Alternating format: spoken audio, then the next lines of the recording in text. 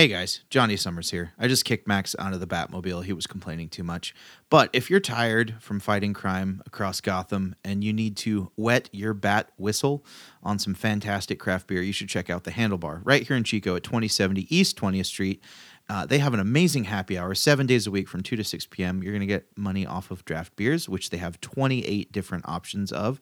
You're going to get some great food, some half-off bottles of wine. They also have a dog-friendly patio that was just recently remodeled. If you haven't been, check it out. It's fantastic. We love them. They love us. You should love them too. The Handlebar, 2070 East 20th Street. Go check them out. Why don't we begin? Report to set. Everyone ready? We hope you enjoy. Let's make this one count. And action. This is Fresh Hop Cinema. Hey, and welcome to Fresh Hop Cinema, a craft beer and movie show based in Chico, California. My name is Max Minardi. I'm Johnny Summers. Hello once again. This week on the show, our take on the latest iteration of The Caped Crusader with director Matt Reeves' The Batman. In it, Robert Pattinson plays a Batman only 2 years into fighting crime in the reliably corrupt Gotham City. It's business as usual until a mysterious killer begins picking off prominent figures of Gotham's political elite, leaving a series of clues for the Batman himself. Beers this week come from Track 7 Brewing out of Sacramento, California. The first beer is called Knights of the Dank Table, and the second beer is called Heavy Metal Weekend. Yeah, if you're listening on KZFR 90.1 FM, we hope you're having a fantastic Thursday evening. Unfortunately, you won't be hearing this episode in its entirety. You're only going to get the first beer review and the spoiler-free portion of our discussion of the Batman. But if you want to hear the full conversation, which includes spoilers for the Batman, a review of the second beer, and Hot and Bothered, where could they go? Well, they could go to Spotify or SoundCloud or Stitcher or Apple Podcasts or really any mom and pop podcast provider. If you can find podcasts there, you can probably find us. We drop new episodes every Friday morning at 7 a.m. If you like the show, feel free to leave us a 5-star rating and or a review on Apple Podcasts. Is a great way to let people know what our show is if they've never heard of us. We love that sort of thing. For all of your social media needs, you can follow us on Instagram for photos, Letterboxd for film reviews, Untapped for beer reviews. We are at Fresh Hop Cinema on all those platforms, or just find it all in one place on our website, freshhopcinema.com. In the immortal words of one Mr. Nick Land, your money makes us smarter, and you can give us money with Patreon. Max, tell them more. Patreon is this great thing that we started basically when we started the show, and we were very lucky to have people join us sort of in those early days over 5 years ago, where you can basically, if you're a fan of the show, you can decide to give us $1 or $2 or $3 or however many dollars you want per episode. It helps us buy beers for the show, go see movies, give back to our patrons. It's a great way to sign up. There's different tiers, and we have all these fun little benefits we give back, everything from bonus episodes. We just did a beer review. We also are putting out this week our top 5 Batmen, actors that played Batman. So if you're into that sort of thing, you want a little bit more of the show, and you also want to help us keep it going, go to patreon.com/freshhopcinema. You'll find way more details there. It's super easy to sign up, and we appreciate you endlessly for doing so. But You'd be a lot cooler if you did. with all of that housekeeping and pandering out of the way, so to speak, Johnny, let's get into beers. You've picked them out for this week. Tell me more. What is beer number 1? That's right, I did. If you didn't guess from the top of the episode, I for sure picked beers this week. These are two beers that are the most up my alley, just on name and can design. We'll get into all that. The first beer is Knights of the Dank Table from Track 7 Brewing out of Sacramento, California. It is a double New England IPA that is 8.2%. Max, I want you to soak in that artwork, because after I read what kind of hops and stuff are in this, I want you to give us the most vivid description you can. This beer features Strata Mosaic, Citra, and Idaho 7 hops, and they have all gathered round the dank table in this fragrant court of hoppiness. Knights of the Dank Table, Northeast style double IPA. The hops give off overwhelming tropical aromas and flavors. On the palate, the tropical flavors of mango, papaya skin, and orange are followed by a touch of dank pine. This New England DIPA, or double IPA, has a silky smooth mouthfeel and a clean finish with lightly residual bitterness.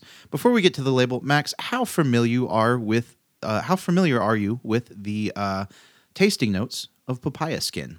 You know, I tend to eat the papaya, shamelessly maybe. I just eat the fruit part. Skins, it's not always what I go to. I can't think of a time where I've been like, I'm just going to eat the papaya skin today. So I'd say very little, my friend. What about you? Are you familiar with papaya skin? No, same thing. I cut it up. I turn it inside out. I eat the fruit Throw off that of part it. away. Yeah, I'm imagining it's going to give something akin to kind of a grape skin or some pithiness, maybe some bitterness. I don't know. So you got to tell me about this can. It's pretty great. So imagine a medieval tapestry wrapped around a 16-ounce can, and this isn't necessarily high art. It looks almost cartoony. There's a big, what would you get? There's almost like, well, it's a round table, isn't it? It's a big round table. It says Knights of the Dank Table. On either side of that are two knights, so two on each side, holding flagons of beer. One is holding a barrel, and they look just jolly as can be. There's not anybody that stands out to me as King Arthur, which is a bit of a bummer, but some of them have the Track 7 logo on their chest. And then there's all this stonework on the back and some geometric line work. It looks great. It looks fun. It looks very medieval. So I think par for the course of a beer called Knights of the Dank Table.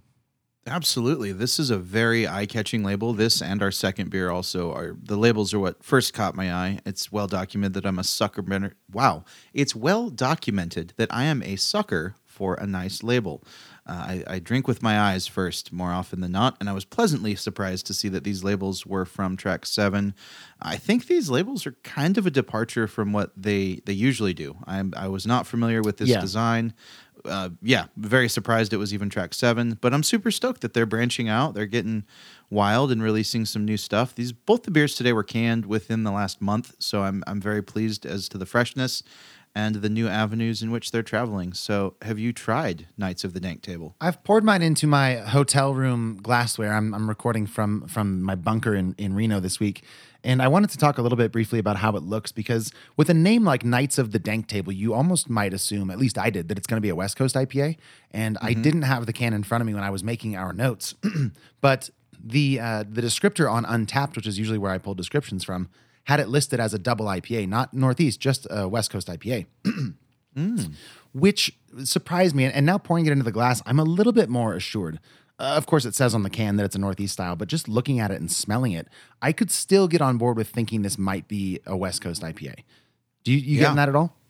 Yeah, and on tasting it, I could definitely agree with that. It's not remarkably sweet in any capacity, and the hops are definitely the stars of this beer. It is very pungent and hop forward. It's got a super dank aroma, true to the can, which I'm really digging. And I personally like it because it is not too sweet. It has a really punchy hop presence with nice bitterness on the finish. It's pretty clean drinking beer. It's quite pleasant, I would say. Have you sampled? Yeah, I just had my first sip, and again, at 8.2%, it's something that is a very heavy beer, and it could, especially in the vein of a New England IPA, drink really heavy. This does not. I'm surprised that it's 8.2. I'll push back a little bit and say there's more sweetness than I think you're giving it credit for, but there's also a lot of bitterness, which I think means this is going to be a pretty good middle ground beer for the two of us, because I tend to skew towards liking the sweeter New Englands, and you tend to like the hoppier ones, or the more bitter hoppy ones. But I really like this too, man. There's a ton of those tropical notes. I wouldn't have ever said papaya skin in my life, but I can get down with tropical flavors. There's a lot of hot bitterness up front. Then it kind of ascends a curved grassy meadow and mellows out into some sweetness before taking a steep dive off the cliff of bitterness at the end there. And it's a pretty diverse drinking experience. Maybe diverse is the wrong word. I'll think of the right word in a minute. But overall, pretty pleased on my first drink. Yeah, it's got quite the cornucopia of flavors going on. You were saying that, and I couldn't stop thinking about, what is it? There was a movie reference that I was going for, and I can't remember it. Was it the Pit of Despair? Oh, Princess Bride. Yeah, sure. Yeah, I was going to say Don't even think about escaping. I forgot to mention. I was going to say the can art. The knights kind of remind me of some of the knights from Monty Python and the Holy Grail. Totally. But I think the campiness of both of those movies. I think Princess Bride is a fantastic movie, probably better than The Holy Grail, but both very iconic medieval type movies. I guess maybe Monty Python more medieval, Princess Bride more fantasy. Yeah, they're both fantastic, though. I think either movie would appreciate this beer. So I'm liking it. I've still letting that first drink sit for a little bit, and it's definitely evolved into more of a bitter aftertaste, which I think makes for longevity in a beer like this, because a 16-ounce can of an overly sweet IPA, this is something we've dealt with before, does tend to get cloying and is way too much. And since you and I are not drinking these in the same room, we each have our own can of this. And I'm picturing drinking the whole thing here. And I'm like, yeah, I could probably do that if I want to do it and not get too fatigued in terms of palate or bitterness or anything like that.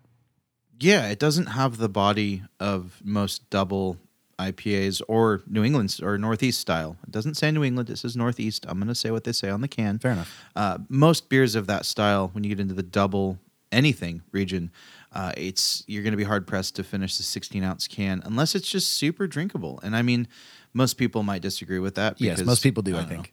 Yeah, most people do. It's just if you have the choice to drink it or not. I mean, that's one way that we review beers that I think is super objective. Like, all we need to do is taste it and review it. I think it's a testament to a truly fantastic beer when we're recording on our own when you're traveling and the entire beer gets consumed. That doesn't happen often, and I think when it does, it garners high praise. I mean, I take issue with your choice of the word objective because that's the most subjective way to. It's like if I like it, I'll drink it. But in terms of our own personal taste, like that is an objective win for me if I drink an entire beer. But maybe not for everybody, you know. Yeah, exactly. It's good to convey that to the listener that, you know, we don't always drink the whole 16-ounce can, even when it's the two of us in the same room. Listening to this show is an investment. Here's why: you get to know us, and then eventually you figure out your palate compared to ours, and hopefully our little, 5 to 10 minute descriptors are a little shorthand for you to be like, oh, I definitely want to go get this beer, or dear God, get this beer away from me. Whatever the case might be. Did you get these in Chico? Yeah, I actually picked both of these up at Spike's Bottle Shop, and they were both very affordable cans this week. So super approachable price tag for a 16-ounce can of something locally made, super fresh, and in my opinion, pretty dang tasty. Yeah, this is definitely something that's going to keep Track 7 more on my radar. I'm not sure if it's just the amount of breweries that are in Sacramento or the fact that most of my experience with Track 7 beers have been, adequate. But it's been whelming. I never really think of Track 7 all that much. And I mean, for those reasons it could be. But this one has reignited my interest in their beers for sure. Yeah, and I think that's the point of this new marketing scheme and kind of a branching out into beer styles other than their core beers. I know they came out with the Kool-Aid guy on it. There was a series they did. I think it was just called Oh Yeah. And it was all like Kool-Aid inspired kettle sours that were really fun. That's the last thing I remembered being super notable from Track 7. Yeah. I mean, other than that, I drank so much of the Blood Transfusion Blood Orange IPA when it came out. Mm-hmm. But yeah, they've been like medium on my radar, but not something I seek out. I agree. I think if they continue putting out things with this kind of marketing and this caliber of liquid, or dare I say this X caliber of liquid. Oh, wow. That's got to be the joke of the show for sure. Nicely done. They're definitely going to be more on my radar than they have been in the past. All right. Well, let's give Knights of the Dang Table an out of 10 if you feel comfortable. I really like this beer. Out of 10, it's like a 8.2. Okay. You want to tell me? I didn't even give you the opportunity. Is there anything you don't like about it? It's real heavy. I mean, given that it doesn't have the overwhelming body, but it does drink like an 8% beer.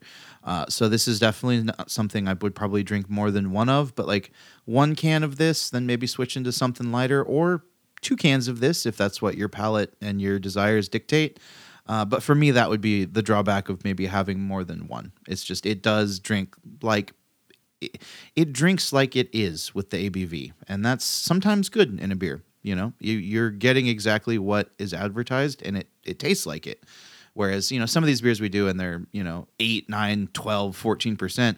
I don't necessarily want those to drink like a 5% beer. Mm-hmm. I want to know what I'm getting into. I don't like, sneaky beers. Sometimes they're cool, but in big hoppy double IPAs, no, I want to know what I'm getting into. Well, it sounds like you're describing a good thing about this beer. It sounds like you're saying this is exactly what it's trying to be. Therefore, I give it less points.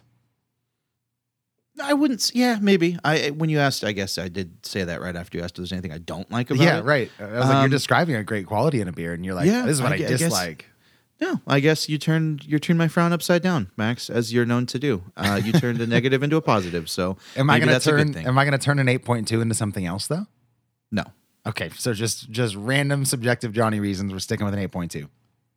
Yep, I said it. I stand by it.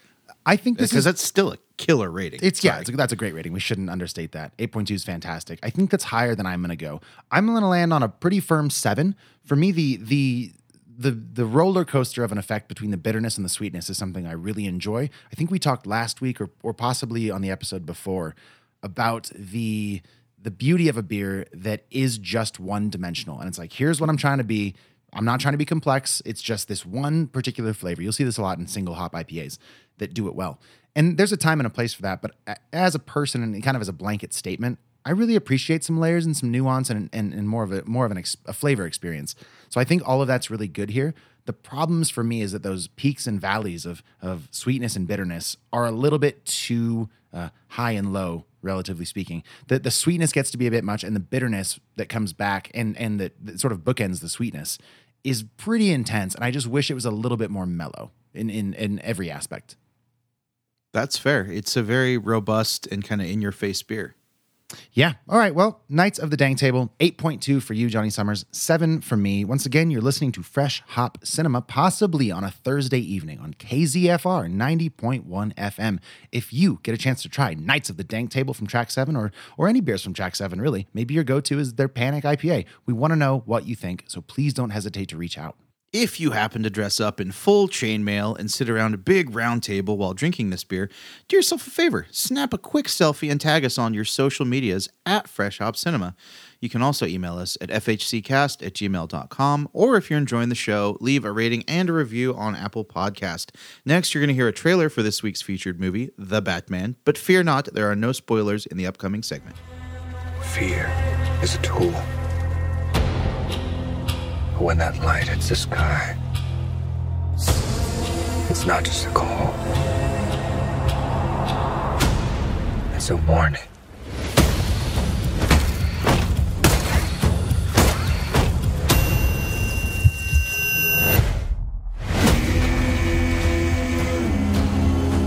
I've been trying to reach you.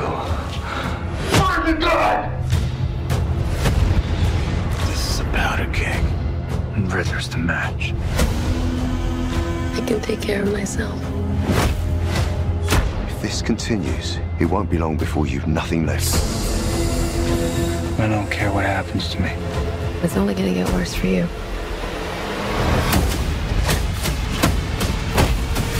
Whoa, take it easy, sweetheart. Hear everything they say, ain't you? Maybe we're not so different. Who are you under there?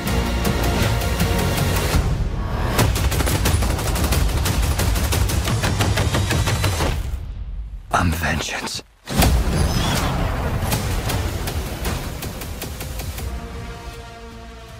If you're just joining us, you're listening to Fresh Hop Cinema, a show about the worlds of craft beer and film, maybe on KZFR 90.1 FM on a Thursday evening. You can subscribe to Fresh Hop Cinema on Apple Podcasts or wherever you listen to podcasts to hear today's discussion in its entirety. It'll be available tomorrow morning at 7 a.m. So at the end of this, if you just can't get enough, there's plenty more to digest. We have lots of episodes going back all the way to 2016. But in the meantime, what you just heard was a trailer for The Batman. Batman ventures into Gotham City's underworld when a sadistic killer leaves behind a trail of cryptic clues.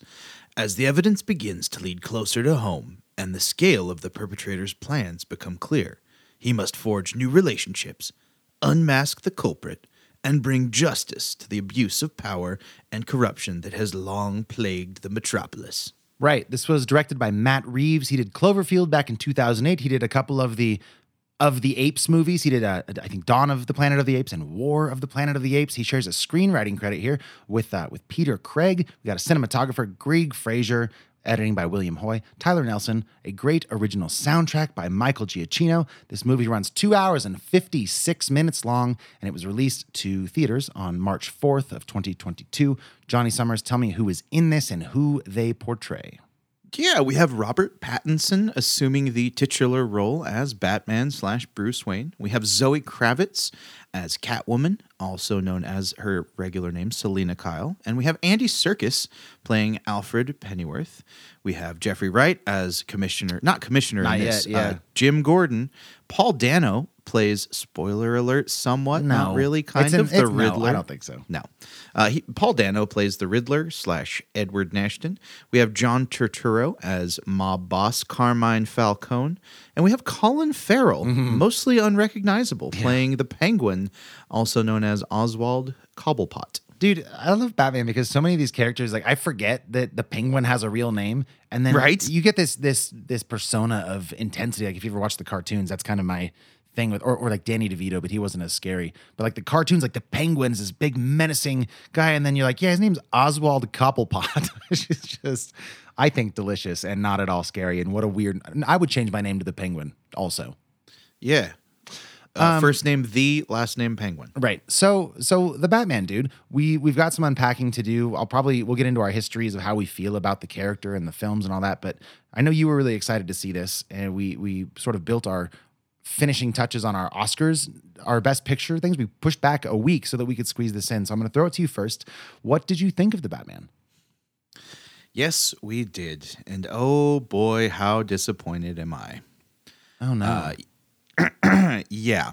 So I found myself wanting to really invest in this movie. I was pumped for it. I was a big advocate of doing this movie. I pushed to push the Oscar stuff because this was a big deal. And what I found was a movie that was, while being gorgeous to look at, very predictable, drawn out at times, and rushed at others, and really just lacking a lot of substance for me.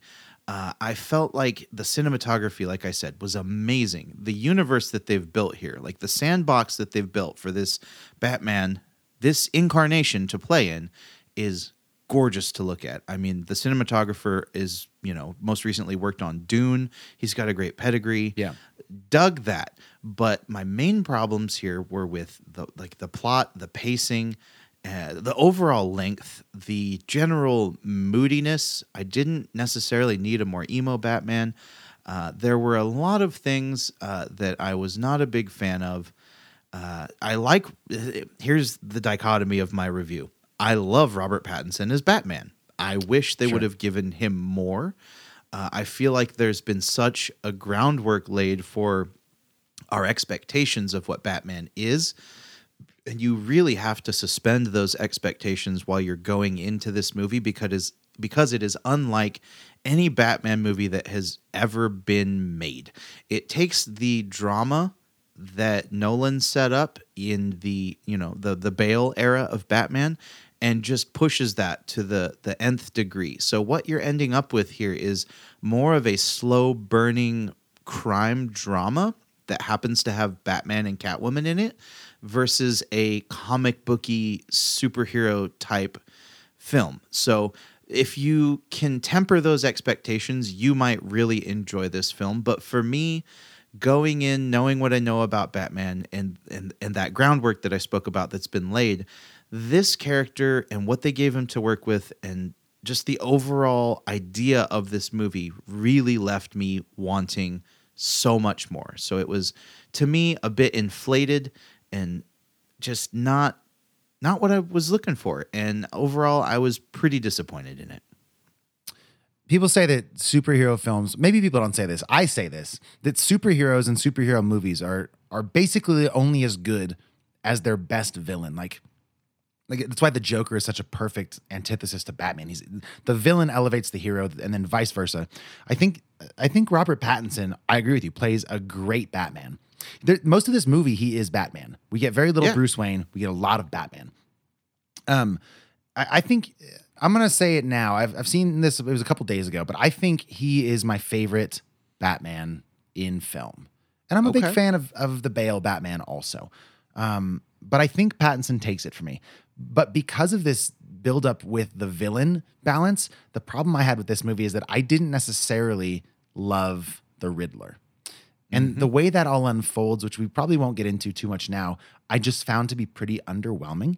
The main motivations we start learning as we get to know some of these characters felt like a bit of a letdown to me. I really liked everything else, though. I think I agree with you. Cinematography was on point. I loved the soundtrack. I am all on board for a more emo Batman. This whole movie is a very neo-noir kind of vibe. It's right along the lines of something like a David Fincher movie, like Zodiac or Seven or something like that. Down to the, hidden clues and mangled bodies that are just leading away to a serial killer trying to not be discovered and challenge the greatest minds in the police and all that stuff. I think that stuff's great. I'm in for a slow burn. I will watch Robert Pattinson stare through his cowl forever. I think it's awesome. I think the reinvention of Batman as more of an insecure character and less, because he's only been fighting crime for 2 years when we pick up the story. He's not at all yeah, he's rich, obviously, but he doesn't go swinging around and buying restaurants and, fancy cars and pulling up to right. He's very reclusive. I love it. I think, and this is like just a practical thing, like Batman up there with the most recognizable superheroes in terms of secret identity. You got like Superman, who is like, who's unsure that that's Clark Kent. And then you have Batman. All these, it's Robert Pattinson's jawline or it's Christian Bale's mouth. They all have this really recognizable thing. So the only way that might work, if I'm picking it apart a little bit, is if you're kind of reclusive. I don't see how Christian Bale's Bruce Wayne is out there every day like, look at me, and then he's like, I'm Batman. Crazy to me. This is the one version of Bruce Wayne / Batman that is kind of plausible. I also think some stuff that happens in the plot hits a little bit home for real world stuff that's happening today, which I'm, appreciate but didn't necessarily enjoy.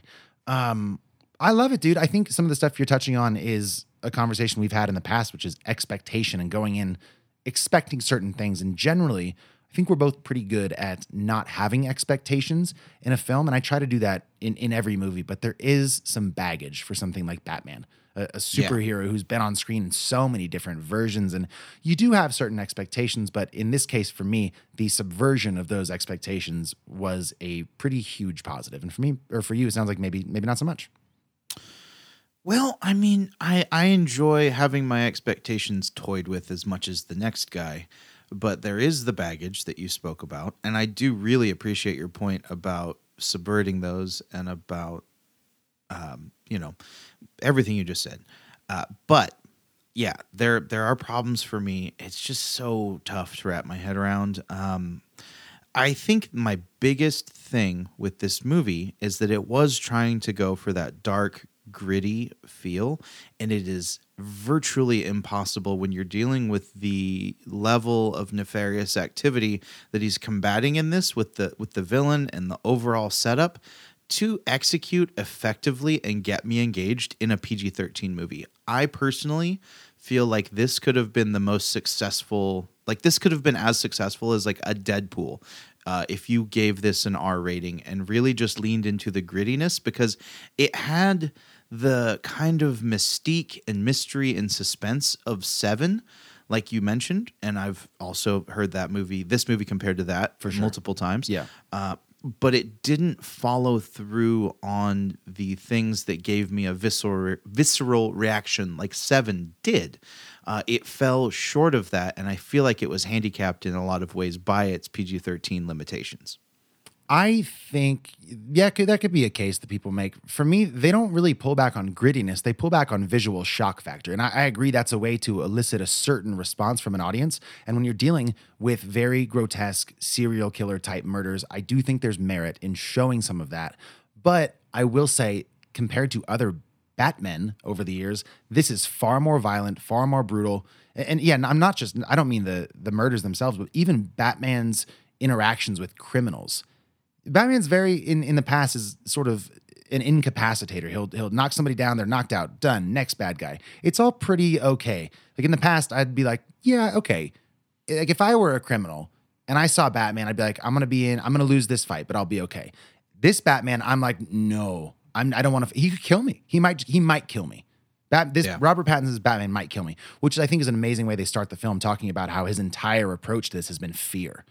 And that's just, and I'm scared. I would not go up against this Batman. So I don't know. I think the grittiness and the visceral violence really worked for me. And I didn't need to see, like, if there's a scene where he's punching a guy's face over and over, I'm okay seeing like, his torso up. And I can imagine what's happening to that guy's face. I didn't need that personally.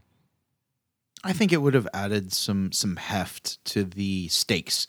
And I'm a big fan of stakes in a movie. And, high physical consequences are important in setting a tone in a movie. And if there's going to be a movie centered around violent action, I feel like more consequence to that violence needs to be portrayed to effectively get the full message across. But that's just me. I'm a strong advocate for an R rating. I think it opens way more avenues of expression And that's my take. I think, quite frankly, this would have been better if it was R-rated. I get it if you disagree. I agree that they did a lot with that PG-13 rating, and they implied a lot. And, my problems go a lot deeper than that, but I think that's one of the things where that's one of the first boxes I check. I mean, the second box that I check, and I completely agree with you, is the overall underwhelmingness of the villain. Yeah, it's worth pointing out there's a couple villains here. But yes, you're right. We haven't really talked much, and this is one of the times where our time limit for our radio listeners is really kind of shooting us in the foot, because I think we have a lot to talk about here. But yeah, for me, it was the Riddler specifically. The more I won't say more, but yeah, I appreciate you agreeing with me on that. Yeah, I think this is one to our KZFR listeners. The Danger Zone is going to be well worth listening to, because I feel like the bulk of the rest of this episode is going to be spent discussing the pros and cons of the Batman. Yeah, maybe. In the meantime, you want to give me an out of 10? It's a 6.5. Yeah, okay, that's low-ish. I mean, that's not low given everything you've said, but that's considerably lower than mine. I think for me, this is going to be closer to it's going to be an 8. It's a really, really good take on Batman, and I think one of my favorites that I've seen, right up there with maybe The Dark Knight. But we can talk more about this in a little bit. But in the meantime, once again, you've been listening to Fresh Hop Cinema, maybe on KZFR 90.1 FM. Like we said, The Batman is available in theaters now. If you've seen it, you got thoughts of your own, you can reach out to us on social media at Fresh Hop Cinema, or just send an email to fhccast@gmail.com. To our radio listeners, thanks for tuning in. We really appreciate you. We'll catch you next week and every Thursday at 5:30 p.m. on KZFR 90.1 FM. As a reminder, if you want to hear the rest of today's conversation, which includes spoilers for The Batman, a second beer review from Track 7 Brewing, and Hot and Bothered, head over to your favorite podcast app and subscribe to Fresh Hop Cinema. The rest of this episode will be available tomorrow morning at 7 a.m. And to those already listening on your preferred podcast app, we'll be right back. Danger zone. Danger zone. Danger zone. Danger zone. Danger zone. Danger zone. Welcome to the Danger Zone, part of the show where if you're just joining us, you've never heard it before, we talk spoilers. This week we're talking The Batman, and that was your final warning. If you haven't seen it yet and you'd like to, pause the show, go see it, come back, then we've all seen it and we're all moving forward together. Johnny, where we left off before we got into the Danger Zone was talking about our dislike of, to some extent, the character of the Riddler. Can you expound on that? Yeah. So he is kind of, I liked what they were going for. Zodiac was a word you used earlier, and it made perfect sense. I had actually compared this movie to that mentally already, even while I'm watching it, just because of his garb. I mean, it's pretty obvious that they're going for kind of a Zodiac conspiracy theory kind of character in this guy. I questioned a lot his motivations, and also his riddles weren't that hard to figure out. Well, that's true. A big part of my problem with this movie is how predictable it was. And I don't want to be able to predict a 3-hour movie, because that's just like a waste of time at that point. So the predictability of the villain and the kind of just formulaic plot really are what bogged this down for me. And also if they just cut out all the scenes of him just staring forlornly, this is a 2-hour movie. Okay, that's obviously an exaggeration. That's 56 minutes you're cutting out. But also, how much did he look like he just got done playing guitar for Avenged Sevenfold anytime he took the mask off with the eyeliner still on? Sure. I can't picture the people in that band, but I've heard their songs, so yeah, sure. Yeah. It's a reference that's oddly specific, but it makes sense if you get it. Yes. The Riddler, man, is... Yeah, I didn't care about the Riddler. If you're going to call yourself the Riddler, and you're going up against the world's greatest detective who is presumably pretty smart, you'll probably want to do better than what's the riddle that is the answer is justice? It's whatever. It's very predictable. Everybody's justice, or vengeance, or whatever the hell it is.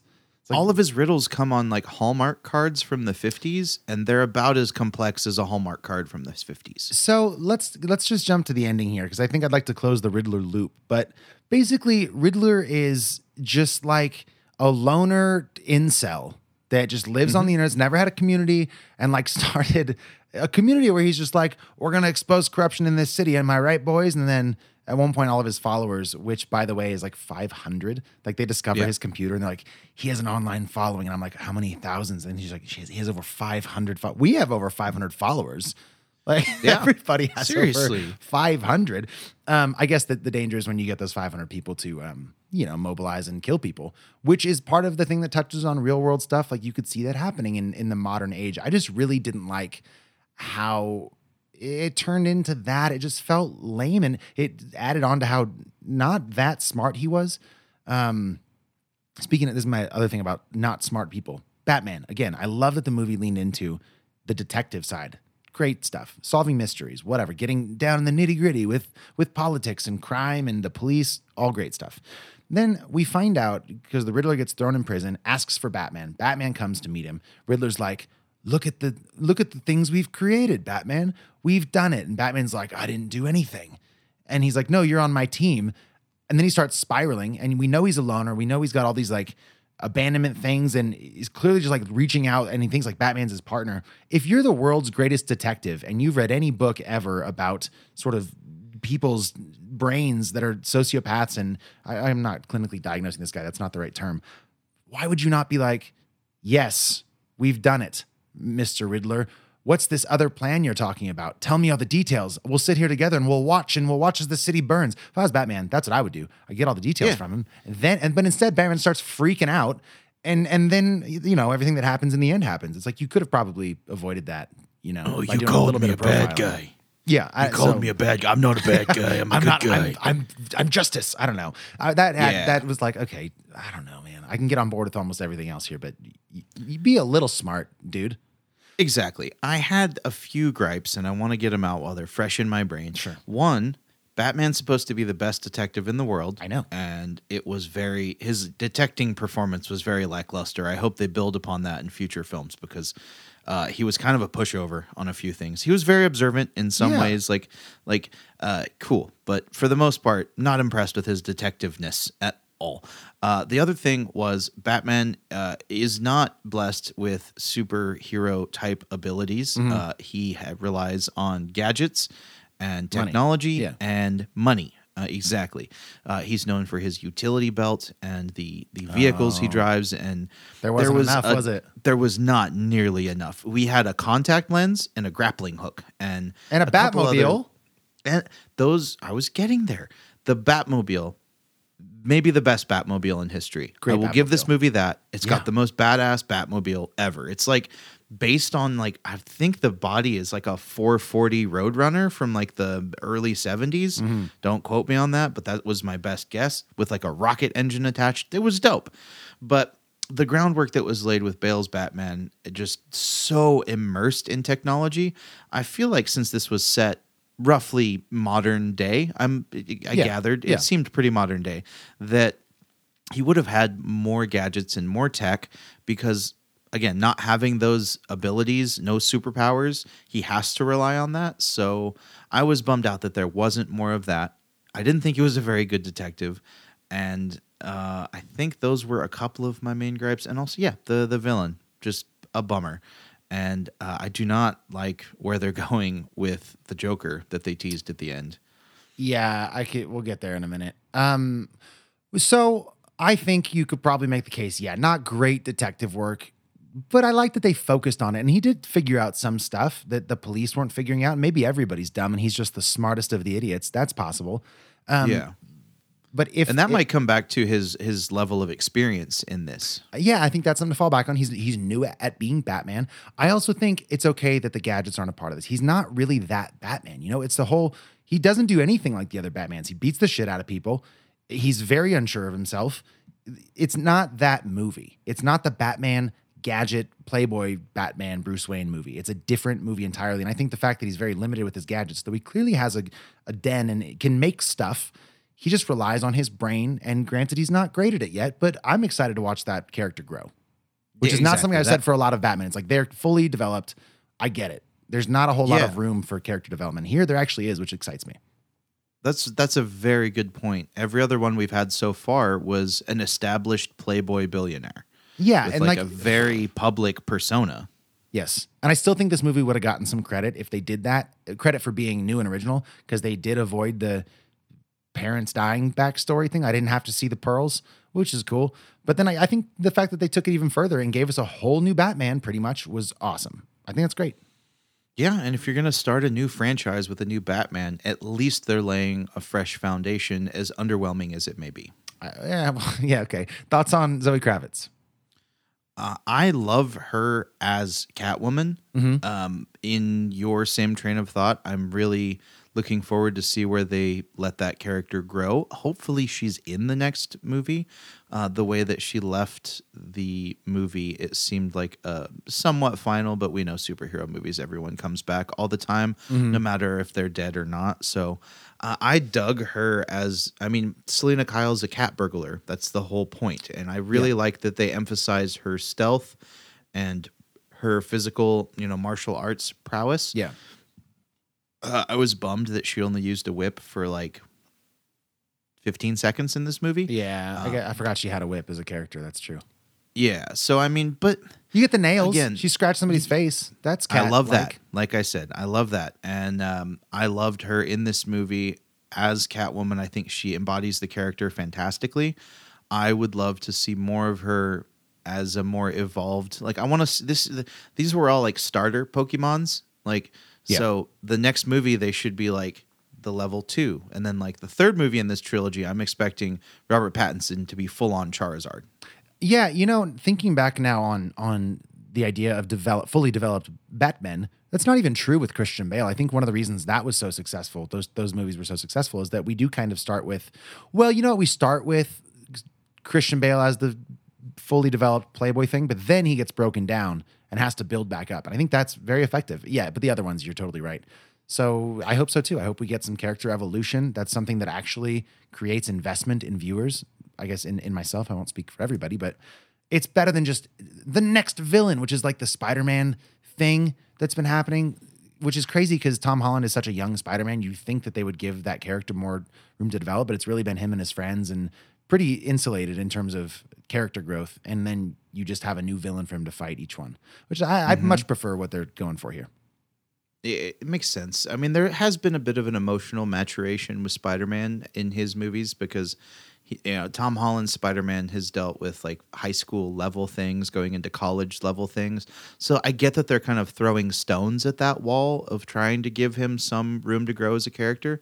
But comparing this movie to those movies, it's a night and day level of, it's a completely different starting point. Totally. Dude, I'd make the case that we'll stick with Spider-Man for now, but the stakes are growing. They're raising the stakes, but the characters aren't growing. And here it's, correct me if I'm wrong, but I think you're describing the stakes not being very high, the stakes not really raising, but the characters growing. And I think that is a trajectory they're going to be on that's going to reward us way more than the minuscule character development we've seen from something like a Tom Holland Spider-Man.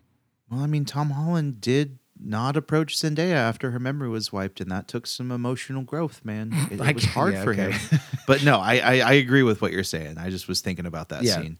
And I think what you're saying about focusing more on character development and like character growth on a personal level in this particular movie and potentially this franchise, it kind of differentiates it from a lot of the other superhero movies that we've seen, in that the Batman was way more just a movie than a superhero movie. For sure.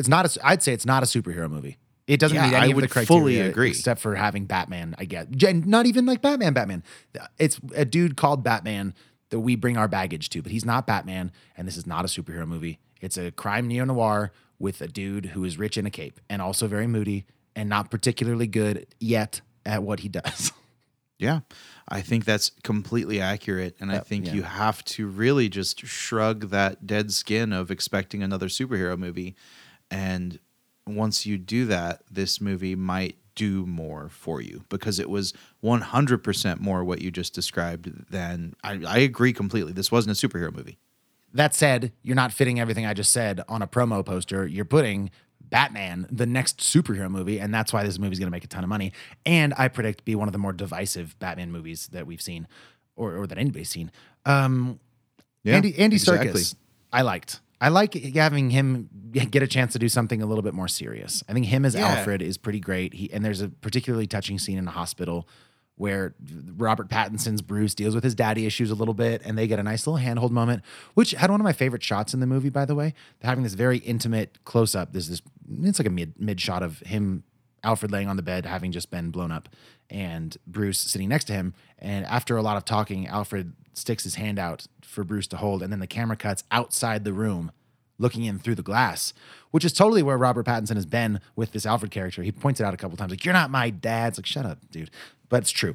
He's very alienated, and Alfred's just like, let me take care of you. So we get this from outside the glass, and then the moment Robert Pattinson decides to hold his hand, we get back inside to a close-up on the hands, and it's like the moment his icy wall shatters. It was great. It was a nice little on the nose, but sweet moment. Yeah, I agree. I really like, and I love that they didn't kill him off, because I think Andy Serkis has great acting chops, and I'd love to see what he does with the character of Alfred in this series going forward. Yes. For a movie that I didn't like, I am pretty hopeful about the future of this franchise. I do want to know what you thought of the kind of like the family drama side of this movie, because there were definitely two divergent yet symbiotic storylines in him dealing with his family history with his father and the political blah, blah, blah, and also the Riddler. Like, they started as separate and then they intertwine. Did that work for you? Yeah, it was fine. I think an orphan with an axe to grind, with that, I don't know how this axe metaphor is going to work. The axe aimed at the person who caused him all that strife, and who is a person that looks like this big, glorified, wonderful person in the media. That's a very legitimate axe to grind that I can get behind. The problem for me is when it does spiral out from there into the stuff that it does with the Riddler. But I think at its core, yeah, nobody's perfect, and we've gotten this narrative that the Wayne Enterprise and the Waynes that are murdered are these angelic saints. So the fact that they humanize them a little bit, I was like, perfect, great. Nobody's perfect, and the fact that Bruce has to come to terms with that made him all the more human, more of an interesting character, more layered. I think that worked for me 100% until it didn't. What about you?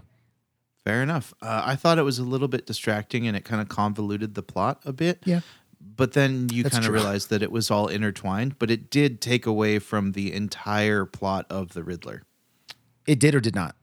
I think it did until it became intertwined. It felt like it was just a road to some sort of retribution or something that he was trying to find. And I agree with like the humanizing of them, because in every other movie we look at the parents Wayne through rose-colored glasses. Yes. And I think humanizing them, and the fact that he was a politician and maybe did some slimy, unsavory things, I think it's a good thing that piles on to the character building that is Robert Pattinson's Batman. Yeah, only because you brought up the Riddler again, my brain started thinking about it. Can we just briefly, Batman shows up to the jail. We are led by, we had this problem with another movie recently. Oh, you know what it was? This wasn't recent at all. It was The Harder They Fall, which was a revisionist Western we covered, I think, over the summer. It's on Netflix. Pretty good movie. But there's a plot twist at the end of that involving the Idris Elba character that we learn about that in no way was set up by evidence or anything the viewer could have pieced together. It was just like, oh, all right. And that's kind of what happened here, because up until the moment we find out the Riddler thinks that Batman's on his team, we are like, he's uncovering Wayne's identity, Bruce's identity is what, like, that's what everybody's thinking, to the point where in the jail, he keeps going, Bruce Wayne. And it's like, of course, like, why would you not, you're saying it to him because you think that's who it is under the mask. And then very last second, he pivots and goes, Bruce Wayne is the only one we didn't get, but we got everybody else. Am I right, Batman? And then you see Robert Pattinson under the mask be like, dodged a bullet there. And it's like, come on, no. Is nobody smart? Is nobody smart in this? At one point, the Riddler's like, you're really not as smart as I thought you were. And it's like, maybe you're not as smart as you thought you were. Maybe everybody's dumb in this universe. Maybe everybody's not as smart as they think they are. And that maybe we're not as smart as we think we are. Maybe we are overanalyzing the intelligence of every character in this movie. And that makes us either idiots or geniuses. I can sleep well at night with either one. I don't care. I sleep well at night with both. No, but it makes you question the decisions that they made with the character of the Riddler, because they're trying to make him out to be this complete mastermind of criminal chaos, and finding out that his plans were so simplistic was a real letdown. He did craft my favorite joke in a pretty jokeless movie, though, with the thumb drive joke. That had me internally laughing pretty hard. That got me. It Like, did. that's funny. Yeah, and there's another funny moment with Colin Farrell, who we haven't talked about, probably don't need to, but with the penguin who gets tied up and left because missed again. Jeffrey Wright's character. I love Jeffrey Wright, by the way. One quick shout out to him. I think he's fantastic in almost everything. But Jim Gordon, Batman, are pinning the penguin down because they finally figured out what the El Rata Alada was.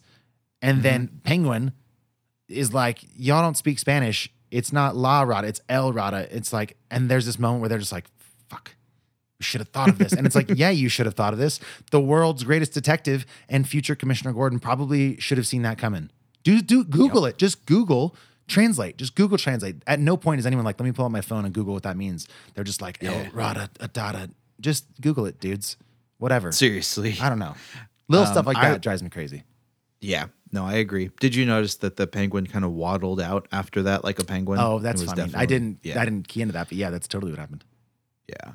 I think the comparisons to this movie in certain scenes and Paul Dano's character specifically really harkened back to The Dark Knight for me. Like, you know, when Heath Ledger intentionally got himself arrested and was in jail, it definitely, there was a direct, I don't know if it's an homage or a callback or what, but there were plot points and even scenes in this movie that felt like direct homages to The Dark Knight. Like there was one scene and it was almost like they were driving down the exact same road as when Heath Ledger was hanging out of the taxi and it was like sunrise. Like the cinematography was almost spot on. It was almost a dead ringer of that scene, which I mean, I appreciated, but also you're going to call back and give homage to a villain that was so much more complex. And in my opinion, Heath Ledger was the best Batman villain I agree. in history on film. And it's going to take a monumental performance to surpass that with excellent writing. And I don't see it happening. But I did appreciate the callbacks. Yeah, well, the other one, and there's probably multiple comparisons could be made here, but one of the strongest comparisons beside the visual aesthetic to Seven is that's what Kevin Spacey does in Seven. He gets himself arrested because that's the final step to his plan. He needs to be in custody to do it. So there's probably lots of these, but yeah, I agree that there was a shot. I think it was early in the movie that felt a lot like that driving scene in The Dark Knight. Yep. I think we're thinking of the same scene. It was very early in the movie. Yeah. Okay, you got anything else on the Batman? No. Then you want to drink another beer? Yes. All right, let's go grab it. Johnny Summers, pop quiz. We are back with beer number 2. I've got 2 rapid fire questions for you. Are you ready? Yeah, boy. Name a death metal band. Go. Cannibal Corpse. Name both day of the weekends. Messed that up somehow. Forget it. What? I was going to say name both days in a weekend. Saturday and Sunday. Yeah, I thought I might trip you up. And you'd like overcomplicate it and then mess it up. But I messed it up. So riddle me this. Who's dumb? Me. Us. Everyone. It's fine. We're keeping it. You ready to go? Yeah, man, let's do this. Are you ready to take a deep dive into a blood-filled pool? Well, then let's get down with a death metal weekend. Didn't anyone write that? No, it was me. I should be marketing, but I'm not. Second beer of the week, Death Metal Weekend from Track 7 Brewing out of Sacramento, California. We are digging into a double IPA. Gear up for Death Metal Weekend Double India Pale Ale with Citra, Citra Cryo, Citra Incognito, Strata, and Nelson Sauvin. This DIPA's fragrant aroma is as intense as your favorite death metal riff, giving off bold notes of citrus rind, freshly cut pine, and tropical apricot. On the palate, you'll get resinous floral notes and a ripe pineapple supported by a touch of citrus. This DIPA provides pleasant upfront bitterness with a nice clean finish. Are you ready to rock out with Death Metal Weekend? ? Exclamation point, question mark. You added an extra question mark. Please stay true to the source material. You can't add stuff like that. It's my brain, man. Like Knights of the Dank Table, this beer clocks in at 8.2%. Unlike Knights of the Dank Table, it is not they said Northeast, right? A Northeast style IPA. This is a West Coast style, hop forward, in your face, punch you in the tonsils. I think those are accessible by. Can your tonsils get hit by beer? Or are they maybe, or they're your right there. uvula for sure can. Uvula, tongue, gums, teeth. We're about to get socked in them by Death Metal Weekend, a beer that I would never gravitate towards given the can and the name probably. So I suppose in a reversal of our first beer, Johnny, describe the can and what drew your demented mind to it. Well, it says Death Metal Weekend, so that's a start. It's also got a visage of the Grim Reaper with the Track 7 logo emblazoned upon its forehead, and it is holding longingly a giant hop cone, looking at it as if it were a severed head in which it is about to enjoy, like an appetizer, like an amuse-bouche, if you will. What's an amuse-bouche? An amuse-bouche is in fine dining. When you approach your table, there is an appetizer, or what is called an amuse-bouche, sitting at the table. It is not on the menu. It is there to be served as an introduction to your dining experience. Well, bon appetit. Let's dive in. Have you had your first drink yet? Just took it. All right, well, I took mine first, and I'm going to go first. Because this drink's somehow heavier and sweeter than our first beer. It's got the weight of a triple IPA and the sweetness of a New England IPA and the bitterness of a West Coast, but much more sweet than I expected. What do you think? Yeah, it has a thick flavor to it. I think it is the Strata hop, if I'm not mistaken. Maybe the Nelson Sauvin, because it's definitely not Citra. Right. It's one of those two hops that just presents this almost hard candy sweetness that is just boom, bang, right in your face, just like hitting you over the head like it's the Grim Reaper's sickle.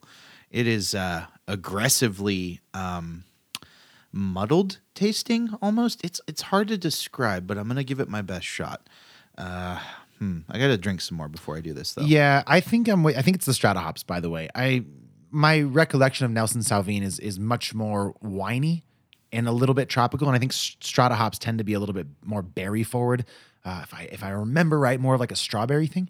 And this is definitely along those lines. I would, because at least some of the Nelson Sauvin beers that we've done have something of a winey counterpoint and a bit of a pithiness that offsets that sweetness. And this is very sweet. I can see why they added so many Citra variants, hopefully in an attempt to kind of mask the massive personality of a Strata hop. Yeah, so Nelson Sauvin hops typically add grape, but Sure. you can also get like a ton of passion fruit and different berries from it, whereas Strata hops, you're going to get a ton of passion fruit. It's been described by industry professionals as passion fruit meets pot, but also you can get a ton of like mango, melons, and a little bit of citrus, like grapefruity citrus from Strata hops. No But I strawberry think- there? No strawberry that I'm Shoot. seeing All on right. any of the flavor descriptors for What do these you? two hops. What website? What's the website are you on? Yakima Valley Hops. That's reliable. .com. All right, fair enough. I stand corrected. But something in the amalgamation of this liquid concoction strikes me in all the wrong ways. It is. Yeah, me too. It's got a cloying flavor, and it's not the cloying sweetness. It's just like an abrupt artificiality that really just strikes me as like, ugh, this beer tastes like weird. And I know that's very professional of me to say, but Weird, that's the yeah. first thing that's come to mind. That's up there with interesting. It's like weird how, but it does. Yeah, I think you're not wrong in your implementation of the word strawberry, because maybe like the combination of those two hops does give it kind of a weird strawberry-ish aftertaste. But yeah, it's got a funk to it, man. This hop profile is very unique, and I think people are going to either love it or hate it. I appreciate you trying to save me. I was literally saying I think Strata hops really impart a strawberry flavor. I think that's what Strata hops do. So no, I was just wrong. But yeah, I'm with you. Yeah, this is a very strange mashup of hop flavors. I also don't love it. There's a ton of heat. There's not really enough carbonation to back up the kind of heft that I'm getting from the body either. I really do like the lightness though, the lightness of the carbonation. I think with a different flavor profile that might work really well. And dare I say, even mask some alcohol if there were just a little bit more subtlety to some of that sweetness and you know, there's bitterness on the end. I'll acknowledge that, but far and away, this is a very cloyingly sweet beer that reminds me of a triple IPA and not one that's done particularly well. Yeah, I'm going to agree. I like the first beer way more. Which is great. This is going to be the one time that you've willingly chosen a New England IPA over a West Coast. So I will treasure this moment. But I'm with you. I don't see how you could go another route. You think this is also about as fresh as our first one within about a month? Yeah. Well, yeah. What do you like about it? You got any positives for me? I mean, it's clean. Like the hop flavor is there. It's just the flavor that I disagree with. But it is a clean drinking IPA. I don't like the aftertaste. It is an aggressive, kind of a funky dry, bitter. Yes. Yeah. I don't. Yeah. Yeah. It's not my favorite either, man. I'm gonna take one more drink. I've had about 2 drinks so far. I'm gonna have a third, and I'm really gonna focus on things that I like because there are some things here that I do enjoy. So give me just 1 sec here. I will, but I don't honestly, from like nose to mouthfeel to drinking this beer, I am not a fan. I don't think there's much that I actually do like about this beer. Yeah, I like. Here it is. I dig. Here's what happens. You raise the glass to your mouth, you quaff a little bit through the nose, and then it's like, whoa, this is gonna be sweet. Then you taste it and you're like, oh, that's fun. That's got some brightness and some bitterness. And that sensation lasts for about a quarter of a second.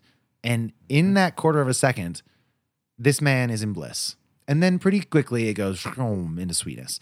But there's a portion of this that I think is pretty enjoyable. And I think with a couple tweaks to the recipe, it would be a beer that I personally would enjoy, which is, it's not to say anybody else wouldn't enjoy this version. I'm sure a lot of people would, but it's just not hitting right for me. Well, we have to rate it based on the recipe that we are drinking. So Yeah, we do. You want to go first? To the grim task at hand, this beer is a 4.4. It's a 3 for me. It's, in Chico, this was also at Spikes. Now that we are off of the radio waves, we are legally, I think that's the right turn of phrase here, allowed to say how much it cost us. So what do these cost? $5. Yeah, it feels high for this one, doesn't it? Feels like a really good deal for the first one, but that does feel high to me on this. Yeah, that's just because we don't like it as much, though. That's 100% why. Yep. Yeah, okay. I suppose I'm ready to move on. I don't need to just, scythe the dead reaper necessarily. Not a turn of phrase. If this beer was half as good as the can label is, it would be delicious. Yes, I think the opposite of that. I think this beer is twice as good as the can label. I really don't like that. I never would have grabbed this beer. This is your fault. Yep, 100%. All right, you ready for Hot and Bothered? Yep. Okay, welcome to Hot and Bothered. Let's veer off the tried and true path of beer and movies. Potentially, I don't know what you're talking about this week, and get into our lives. I'm going to go first. I got 2 quick things. I am playing a couple of public shows coming up in the month of March. The first is on March 12th. It's a Saturday. I'll be down at this point, recurring place that is both I am a fan of personally, and this podcast is a fan of. That's Dying Breed Brewing in Oakdale. They make some fantastic beers. They're always very accommodating to me as a musician. So I'm playing there a few hours on Saturday, the 12th. If you're hearing this show before that and you have a free night and you're down in that area, or you're not and you like to travel, come on by. And if that weekend is no good for you, I do have another show, this time back in Chico on Friday, the 18th. And that'll be at Stoble Coffee, downtown Chico, up on their rooftop. It's a gorgeous roof. And I'm going to play there from 6 to 8. It's free to people. And people showing up would mean a lot to me. And it would mean a lot to me because A, lovely to see your faces. Thanks for listening to my stuff. B, would also send a little sign to Stoble, be like, hey, people like him. You should have him back. And that's something I would enjoy because I love me a good rooftop. That's fair. I'm super stoked to go check it out. That's March 18th, Friday. Great. That's what I got. What about you? Love it. So the only kind of new thing on my viewing horizon is I finished The Outsider. So that's a thing. I teased it last week. It is a Stephen King-based series. So it was based on a Stephen King book. Yes. And it was a series on HBO Max. And I finished it. And it was really, really, really good. It was a gritty crime supernatural drama with a poignant and well-placed ultra-violence. Lots of suspense. It really kept me guessing. It was a little bit long. I think it could have been maybe 7 or 8 episodes, but it was 10. But it was very entertaining. And I think if you're in the market for some Stephen King-inspired crime drama, that it is definitely worth a watch. All right. The Outsider. Yep. Yeah, great. On HBO Max. And continuing with the theme of HBO Max is a series that I've been very excited for some time. It is called Our Flag Means Death. It is starring Rhys Darby, Taika Waititi, Joel Fry, Kristen Narn, or if you know him as I know him, Hodor, and a gatch of so many other people. There's tons of cameos. Fred Armisen pops up in one of the first 3 episodes. And essentially it is about a rich, kind of entitled not diplomat, but a very wealthy, like nobleman, let's say, played by Rhys Darby as the character Steed Bonnet, who decides to venture into the exciting world of piracy. So he buys a fancy boat. Oh, okay, and right. he's- You should set the time frame. it's pirate era. So what? Because piracy is not a victimless crime. You wouldn't steal a car. You wouldn't steal a person. So you wouldn't steal a DVD. I'm just clarifying it's not the kind of piracy we are talking about. No, we're talking swords, Got it. muskets, cannons, flags, boats, early 18th century pirate life. So yeah, you're confronted with this character played by Rhys Darby of Steed Bonnet, who wants to be a pirate to prove that he's not essentially a ninny or a sissy. Or he's been persecuted his whole life. I for love being this kind so of- far. Keep going. Yeah, silver spoon in the mouth. So he buys a pirate ship and hires a crew and is like super nice to them and like has a library and makes sure everyone gets paid every week. And like it is so hilarious how like proper and well and all of the pirates and his crew start resenting him because he's so nice. Yeah. It is fantastic. Like he's insistent on wearing nice outfits, and it's just this hilarious comedic situation that they find themselves in. And then I believe middle of the second episode, you have Taika Waititi coming into the show as Captain Blackbeard. He's not like a the real most- pirate. He's the real pirate. Yeah. He's like the most real pirate. So they came out on March 3rd, and they had a 3-episode season premiere, and I watched all 3, and I got to tell you, I am completely here for this. I love the Rhys Darby, Taika Waititi brand of humor. If you're a fan, I don't know if you're familiar with Rhys Darby. Do you know much of his work? No, not really. I'd love if you told me. Yeah, so he has been in, I believe he was in, what was that one? Oh my God, the one. Flight of the Conchords. I'm just naming Taika Waititi stuff. No, yeah, he was in Flight of the Conchords. He was in Or Yes Man. Was Taika Waititi even a part of that? Or am I just thinking Jermaine Clement and I'm thinking those two guys are the same because of What We Do in the Shadows? Yes, exactly. I like associate Jermaine Clement and Taika Waititi almost inseparably. No, he was actually in What We Do in the Shadows, the movie. So, No, yeah, right. yeah. And also he played Jim Carrey's boss in Yes Man. Oh. So I know who you're right- talking about. Yep. Yeah. Goofy dude. He's great. He's got just such a fun face, and he delivers comedy. And I also really love the movie Pirate Radio that he Okay. was in. So good. But yeah, if you're into that brand of, Taika Waititi or, Flight of the Conchords humor, you're going to be on board for this. It's lighthearted, it's silly, it's fun, but it's got some very intelligent things to say with its humor. So I'm fully on board for it. I think you should check out the first 3 episodes. I'd love for you to be keeping up with me on this, and maybe we give a full review after the series is done. That sounds good, and actually is too much of a leading question unintentionally on your part to not then close the loop on Euphoria, which I forgot. Oh yes, Season give it to 2, me. Euphoria. I have mixed feelings. It's still overly self-indulgent. It's too much trauma, and people go through too much stuff, and it's very, very stressful to watch. The second to last episode is very good. It's very good craftsmanship in terms of. I don't even want to say too much, but I actually won't say anything. It's just a really well-crafted episode. The acting's pretty great, and I think always has been, and it doesn't quite feel so callously explicit to the feelings of its characters as some of the other episodes, especially in season 2, do. So I'd say if you were a fan of Euphoria season 1 and you feel the ungodly urge to keep watching season 2 after the first couple episodes, it might be worth it, though I'm making no guarantees. So I guess I'm feeling pretty wishy-washy in terms of a recommendation. Interesting, because I have had a terrible day, as you well know. We talked about it a little bit before. Yeah, we have lives. Yeah, we have lives, and they're impacted by, extenuating circumstances.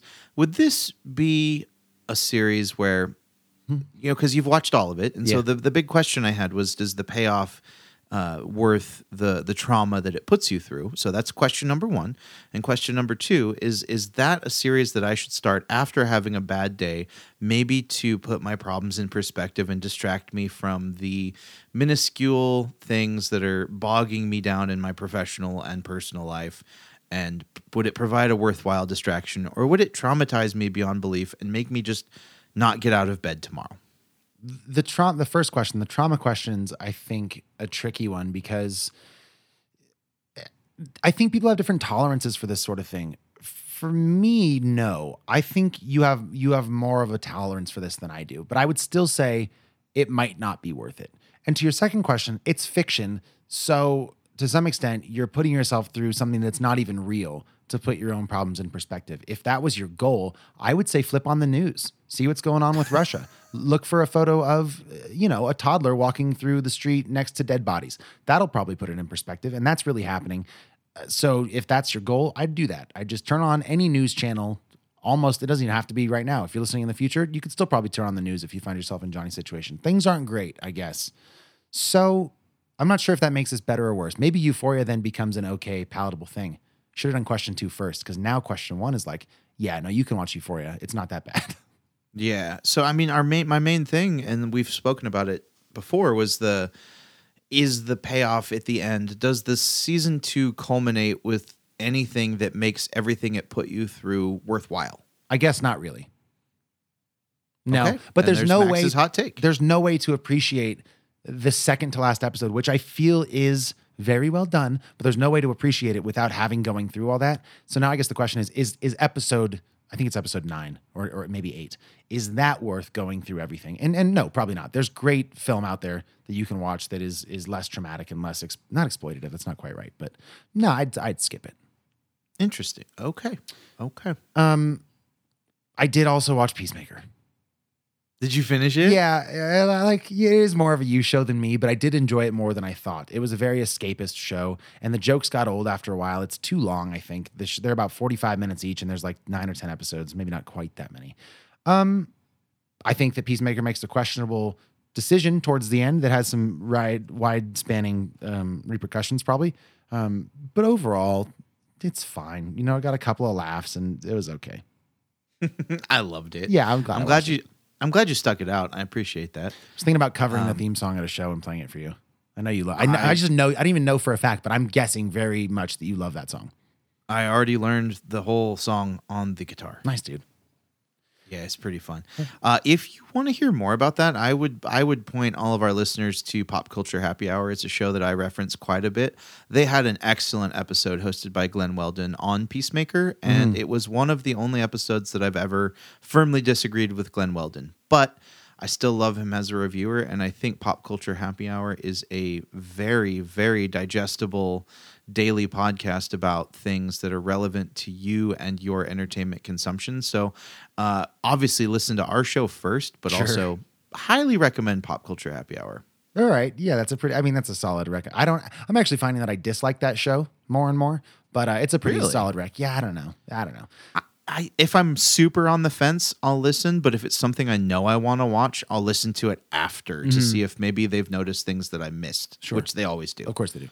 It's like they're professionals or something. Yes. You got anything else? All right, we got to get. Yeah. No, we got to. We got to get out of here. You got to go to work, man. All right. Well, the show wouldn't be what it is without the support of Bailey Minardi, without our friends on Patreon, and thanks to the Handlebar for your constant support and constant supplying to the town of Chico of delicious and affordable beers 7 days a week. I'm not going to do a full commercial now. I'm not that greedy. But that's Johnny Summers, of course. Johnny, thanks for a wonderful show. I appreciate it, man. Yes, this was excellent. Thank you for the great chat, as always. It was very enjoyable. Well, again, I'm Johnny Summers. That's Max Minardi. We are signing off for the week. Remember, as always, drink good beer, watch things that make you happy, and always, always, always, before anything, just be good to each other. It costs $0 to be a good person. We love you guys, and we'll see you next week. Why don't we begin? Report to set. Everyone ready? We hope you enjoy. Let's make everyone down. And action. This is Fresh Hop Cinema.